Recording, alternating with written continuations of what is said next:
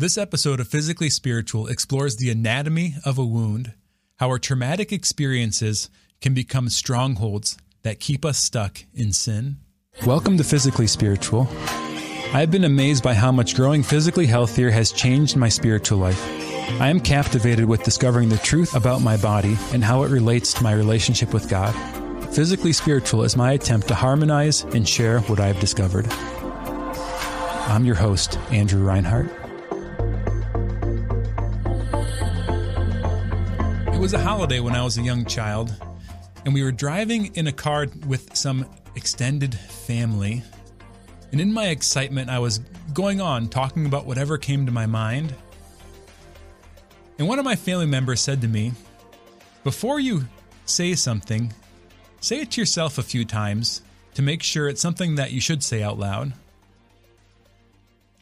And when he said this, he was trying to help me, just sort of tend to my words, not say things that didn't make sense or might be harmful to others. But in my young heart, that word resonated in me. I felt rejected in a way. I felt like I couldn't speak. I shouldn't speak. I began to believe that what the thoughts that came to my mind shouldn't be said out loud. And I made a vow not to share what was on my mind and heart. See, these sometimes simple experiences or seemingly harmless things on the surface can have a reverberation in our life, can echo in our hearts. See, there's a divine plan to make us essential members of the kingdom of heaven. There's a part of God's work that He wants to delegate to each of us. But there's also a demonic conspiracy in our life to suppress that call. The devil uses our difficult experiences to testify against the goodness of God. And by doing this, he's looking to enslave us in our past and stop us from being free to embrace what the Lord has brought into our life. Sometimes these places of battle, these places where we get stuck, are called strongholds. But at the heart of a stronghold is always a wound, a place where we're hurt, a place that's unhealed, a place where we haven't allowed the divine physician to heal us. This teaching I'm going to share today comes from Father Mark Toups and Dr. Bob Schuchts. Originated, I think, in some of their teaching in the IPF, the Institute for Priestly Formation, but is a big part of the work of the John Paul II Healing Center.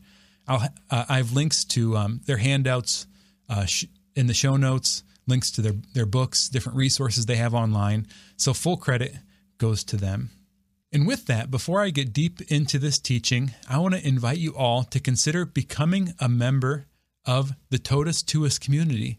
The Totus Tuus community are the patrons of Physically Spiritual, those that give a small or large monthly gift to offset the cost of producing and publishing this show. As a member, you get access to different level perks, like bonus content, the full Ask Me Anything episodes, and much more. So go over to physicallyspiritual.com to sign up to be a member of the patron community. If you want to get access to your member benefits or access to any of the content published here at Awaken Catholic, you can get the Awaken app. The Awaken app has an alternate to social media, a lot of extra content, all the shows that are published here, and a way to get into your special member area if you're a patron of one of the shows. Go over to the awakenapp.io or search for the Awaken app on the Google Play Store or the Apple App Store to get the app.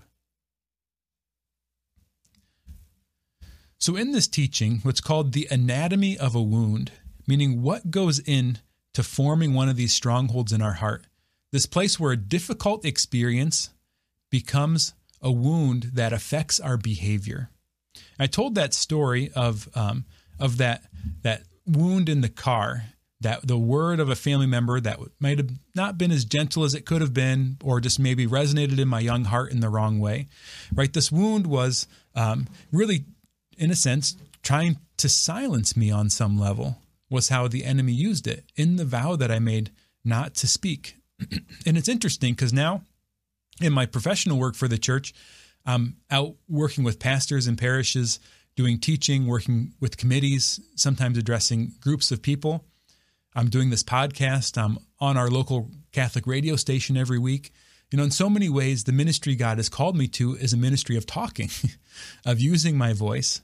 And so I look back And I ponder, how active were the demons trying to keep this from happening, right? To suppress this from ever happening. My friends in grade school would point it out to me that before I would say anything or after I would say something, they would see me mouthing my words. So I would say something and then say it back to myself. And I was constantly evaluating, is that the right thing to say? Should I say that? So this is one example of a wound. But what goes into the creation of one of these wounds?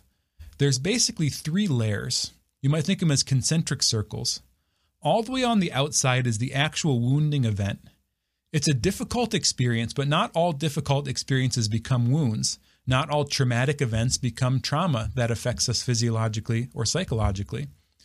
So it's a difficult experience that echoes from the past into our present, right? It's something that we're still in some way or another experiencing. And this is because we weren't able to find relief from it. We weren't able to find connection. We weren't able to bring it to God or a caregiver and have it really tended to. So these wounds, these difficult experiences, when it can't be resolved, when we don't find relief, we try to take care of it ourselves. We try to tend to it ourselves. We try to heal ourselves. We try to save ourselves. And the heart of this is really a falsehood. It's either an identity lie or a character judgment. And this is the second layer of that wound. From that wound, we come into a falsehood. We either believe a lie about ourselves or we believe something false about somebody else. We make a character judgment about somebody else based on it. So that's an interpretation of our feeling. We're making meaning out of that sensation of pain. Story follows state.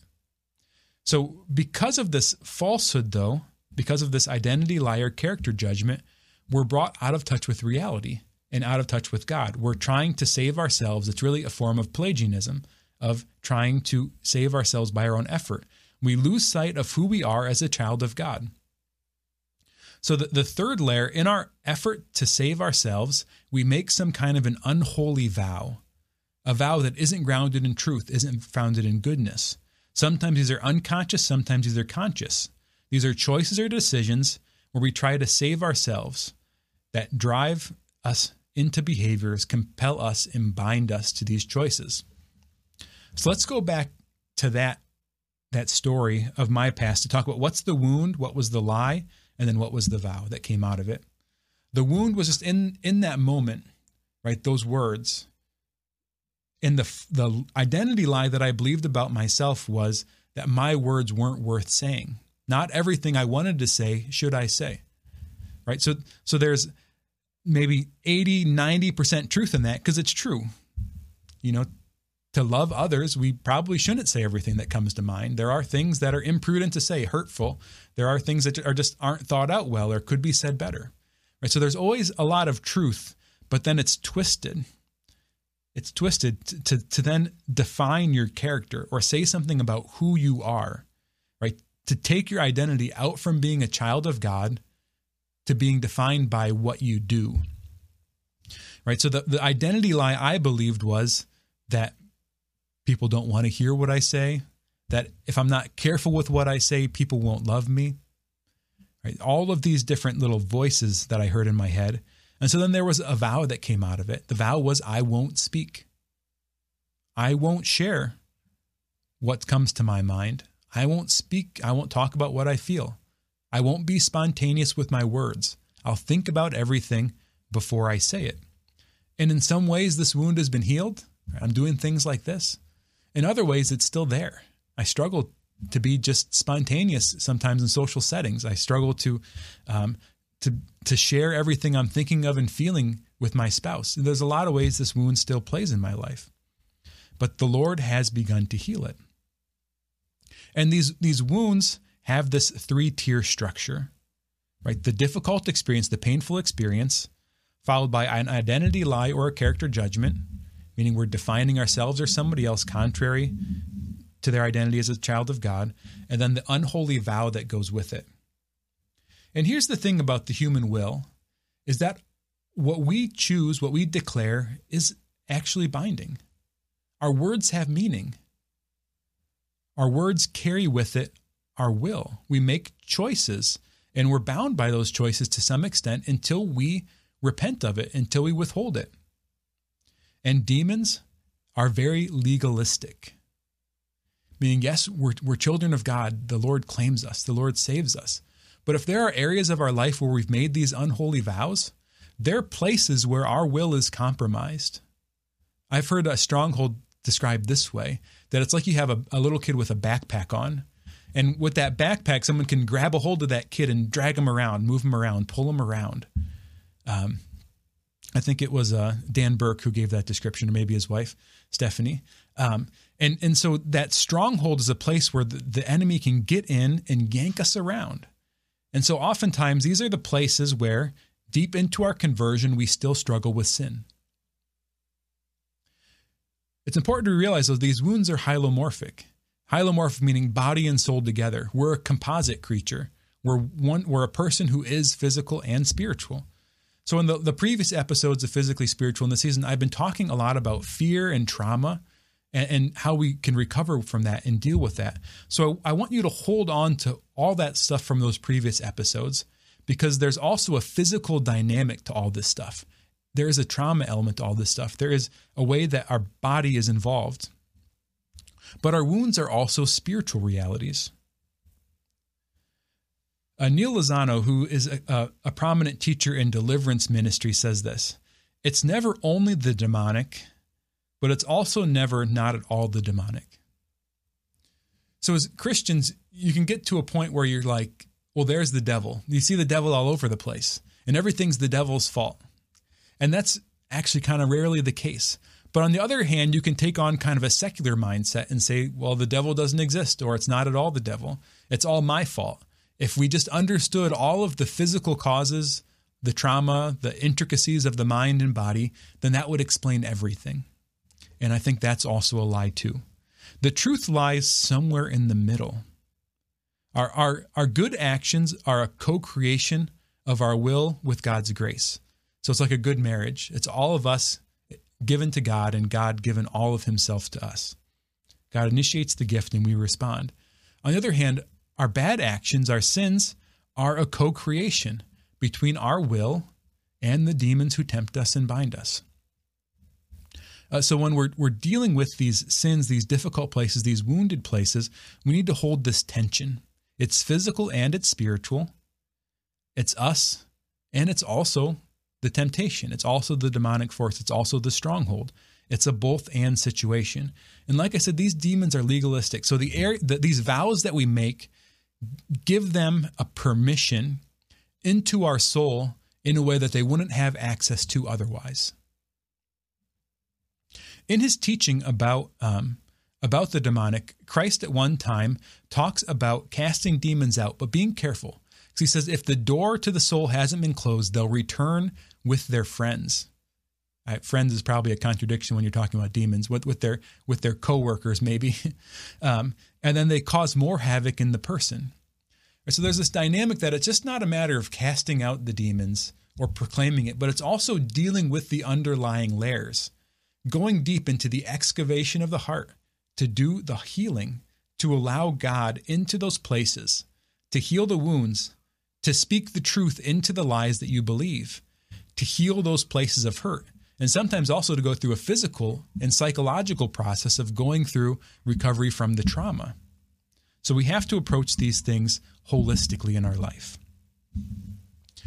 Dr. Schutz has identified 7 deadly wounds, and I think he's based this off an element of the life model. The 7 deadly wounds are kind of these core areas of the person that match up with kind of our core needs. But these are areas where we can be especially wounded. The 7 deadly wounds are abandonment, shame, fear, powerlessness, rejection, hopelessness, and confusion. They kind of line up with the 7 deadly sins, which are one of the traditions in our church. But the 7 deadly wounds of abandonment, shame, fear, powerlessness, rejection, hopelessness, and confusion.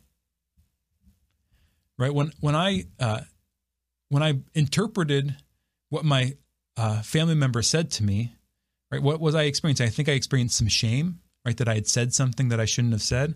I think I also experienced some rejection. right? That they didn't want to hear what I wanted to say. So all of our wounds are likely going to be in one of these categories or multiple of these categories. And what we need is the Lord to speak into our heart, into our life, to have an experience of God that contradicts the logic of the wound, the logic of the stronghold. So where we have abandonment, we need to find connection. We need to find God's presence. We need to find his enduring presence in our life. Where we experience shame, we need acceptance. We need to be received. We need to be seen. Where there's fear, we need to be comforted. We need to be protected. Where we're powerless, we need to feel the strength of the Lord in us. We need to feel that we will be taken care of, that everything is going to be okay. Where we're rejected, we need to be accepted. We need to be seen for who we are. And we need to experience that God wants to be with us in that space, and others do too. Where we're hopeless, we need the hope of the Lord. We need to see a future of love and goodness. And where there's confusion, we need clarity. We need truth. We need order. Remember, the devil uses these wounds to testify against the love of God. So we know there's a wound where there's a place in our life that doesn't correlate with our commitments, right? Maybe you're baptized, you try to give your whole life to the Lord. You try to live the sacraments, you pray every day. But then you also have this sin that's lingering. And every time you go to confession, you're confessing this thing over and over and over again. Well, chances are beneath the behavior, right, that you're out of character, there's probably some kind of a wound there, right? Some place where there's a stronghold, where the enemy has access into your heart, into your mind in a way that he ought not. And then with it too, some place where there's some kind of a lie, a conscious or unconscious false belief that insulates that unholy vow you've made from being corrected because you don't believe you're worthy. You don't believe you're safe. You don't believe you're good. You don't believe you're accepted. You don't believe God will help you, whatever the lie is. So to go through the healing process, we want to be bold yet careful. That could sound contradictory. We need to be bold to face the difficult stuff, but also careful because you don't necessarily want to dive in head first. So what don't you want to do? You don't want to go in alone. Don't try to save yourself. Don't try to fix yourself. It's like, okay, now I see I have these wounds in my life. Now I'm going to journal my way into salvation or something like that. No, don't go in alone. You have to go in with God and with others. Go in with God and with others.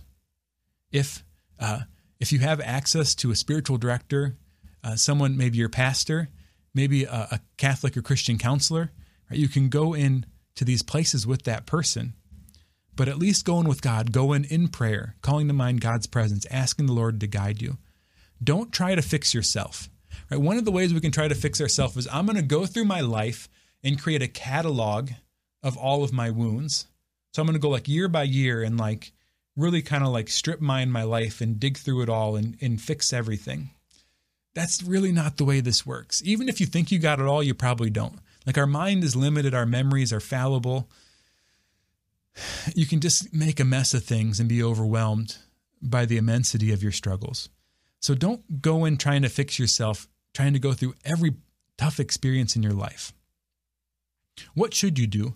Go in with God. Go in as his child. Go in with another that's his child. But don't be alone with your woundedness. Things that we do in these places are repent, renounce, and forgive. So we repent of whatever sin we've committed, because the wound can be our own sin. Every sin we commit wounds us. Every sin we commit can be a place where we then begin to experience a lie, begin to believe a lie or a judgment of somebody else, and then make an unholy vow. Or it can be a sin against us. So we need to repent of any sin we've committed. 2, we need to renounce all the unholy vows that we've made. And then 3, we need to forgive ourselves and forgive others. So repent, renounce, and forgive. And in each one of these, there's a simple prayer you can follow. Just say, in the name of Jesus Christ, I repent of X. That's all. In the name of Jesus Christ, I renounce the vow X. I renounce it. I remove it. I don't want it anymore. In the name of Jesus Christ, I renounce the lie X, and I announce the truth Y. And then finally, forgive. In the name of Jesus Christ, I forgive whoever it is, or I forgive myself. So this is how I would approach that wound that I talked about. I would say, in the name of Jesus Christ, I renounce the lie that people don't want to hear what I have to say. In the name of Jesus Christ, I renounce the lie that I have to filter what comes into my mind to be loved by others. In the name of Jesus Christ, I repent of not speaking in times when I should have. In the name of Jesus Christ, I announce the truth that people want to hear what I have to say. In the name of Jesus Christ, I announce the truth that people will love me when they hear what I have to say. In the name of Jesus Christ, I forgive my family member who said that to me. In the name of Jesus Christ, I forgive myself. So when you're going through this process, like I said, it's good to be with somebody else who can pray with you. And through the process, you're seeking the Holy Spirit's guidance as to what's going on, what's to be revealed. And then they can pray over you and seal it. If I'm by myself, I typically give it to Mary. I say, Mother Mary, take all this. Take this to your son. Set me free. Protect me from the voice of the enemy in my heart. Call your son's grace into my life to heal me. And then I'll pray a Marian prayer that I like. So this is just an example of the repent, renounce, forgive. And you can apply these simple prayers in whatever situation you're in. There's a link in the show notes to some of these prayers and exercises where you can find them. So point 3, like I said, let the Holy Spirit guide you. When you hear nothing from God, though, accept that nothing. So a lot of times, if it's something really old, something when you were really young, it can be before you have explicit memories. So like before the age of 2, you just have implicit memories, emotional memories. You just have feelings and sensations that you have stored. You don't have words and images stored from that age. So you're not going to remember, a scene. You're not going to remember what somebody tells you. You're just going to recall the sensations that go along with it. So accept when you hear nothing, but notice the sensations in your body. Notice what you feel. Notice what the Holy Spirit comes up without judgment, and accept what's there. And then the fourth thing is to always be patient with yourself. There's layers to this healing process, right? So at some point, there's a place maybe where that stronghold is leading to sin. That sin might be like 2 or 3 layers deep. That sin might also be like 20 layers deep, right? So you want to get into this healing process and like stop sinning, probably. But the reality is the Lord might have a lot of excavating in your heart to do, a lot of work to do to get down to that point where you're acting out that sin. So be patient with yourself. Receive God's love in the midst of your struggles. Continue to call on the Holy Spirit. Our holy vows provide a foundation for us where we can face our unholy vows. And so hopefully we've all made good vows, holy vows, things like our baptism, where we have a profession of faith where someone's made on our behalf. But we renew that baptism every time we bless ourselves with holy water, every time we pray the creed, every time we make a profession of faith in church, we're renewing our baptismal vows. So even if somebody else made that original commitment for us, if we're living our faith, it's a commitment we've also made for ourselves. There's, I think, an implicit vow in our discipleship that we've given our whole life to Christ. And then we have holy vows in our vocations. If you're married or if you're vowed in celibacy as a priest or religious or as a consecrated single person, right, you have a holy vow in your vocation. So it's in the context of these holy vows where, one, a lot of our unholy vows are going to come to the surface, our failings in our discipleship or our failings to love those people we're in relationship with. But it's also in those core relationships that we can seek the healing. This is something that my wife and I navigate together. Actually, just a few, like last week, we were talking about something, like I just felt in my heart like I was back in a young place, like I was a child again, and And she kind of gave me space when I pulled away, when I had those feelings. And then she came back and then prayed over me. And I renounced some lies and announced some truths, and she prayed over me and sealed it. And then I started shaking. And this is actually a common experience when people are prayed over or they have a profound experience, they'll shake. Remember in the previous episode of Physically Spiritual, where we talked about trauma, and there's a shaking that goes along sometimes with releasing trauma or releasing, a painful experience from the past. It's the body completing the physical response. So I literally had a shaking fit, and we were praying over each other. And then I felt this relief, this connection, this new space in my heart. So in our relationships, in our marriages, maybe you're part of a religious community, in your relationship with your brothers and sisters in the community. Maybe you're just part of a parish community and you have close friends. Maybe your spiritual director, your pastor, can be contexts where you navigate this space. And if you don't have anyone else, you can always turn to a mental health professional, somebody that you can go and share this stuff with. So how do we know we're healed? How do we know when we've navigated these places? One is just the fact that we're not acting out of it anymore, right? When that push that makes us feel like we're out of control, like we don't have the freedom of choice, when they had that compulsion toward the sin or whatever it is, when that starts to dial back and get easier, not that it's going to be completely taken away, but when the pressure's off a little bit, when maybe the 9 on the dial becomes a 5 on the dial, that's a good sign that the healing happens. And not that you never struggle anymore, but you still need to go deeper. The other thing is just a heart test, right? Do you have peace? Do you experience resolution, connection, closeness? When you recall the memory, does it still feel like it has power over you? Are you still sort of feeling the negative emotions along with it? Or does it feel resolved? When you have the memory, is Jesus there with you in the memory now? And does he feel accepting and loving in the midst of it? So doing this kind of a heart test with the memory, kind of testing it in your mind, can help to realize whether or not it's been resolved. So I hope this has been helpful, but I encourage you to dig deeper into the resources from Father Toops, from Dr. Schutz, from the IPF that are attached, and also from the John Paul II Healing Center. Enter into your own heart with caution. Go with God, but also be gentle, be gradual. Know that the Lord is choreographing your salvation, so you don't have to take control of your own healing process.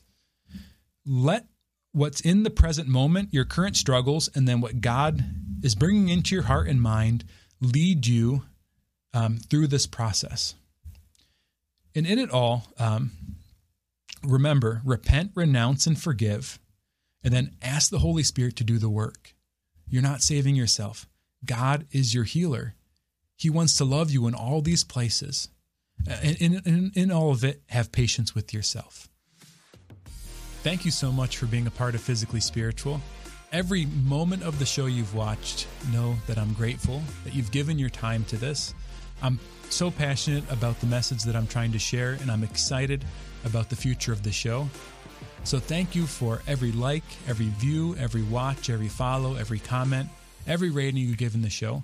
And a special thank you to all you that are already members of the Awakened Nation. So thanks again for supporting the show.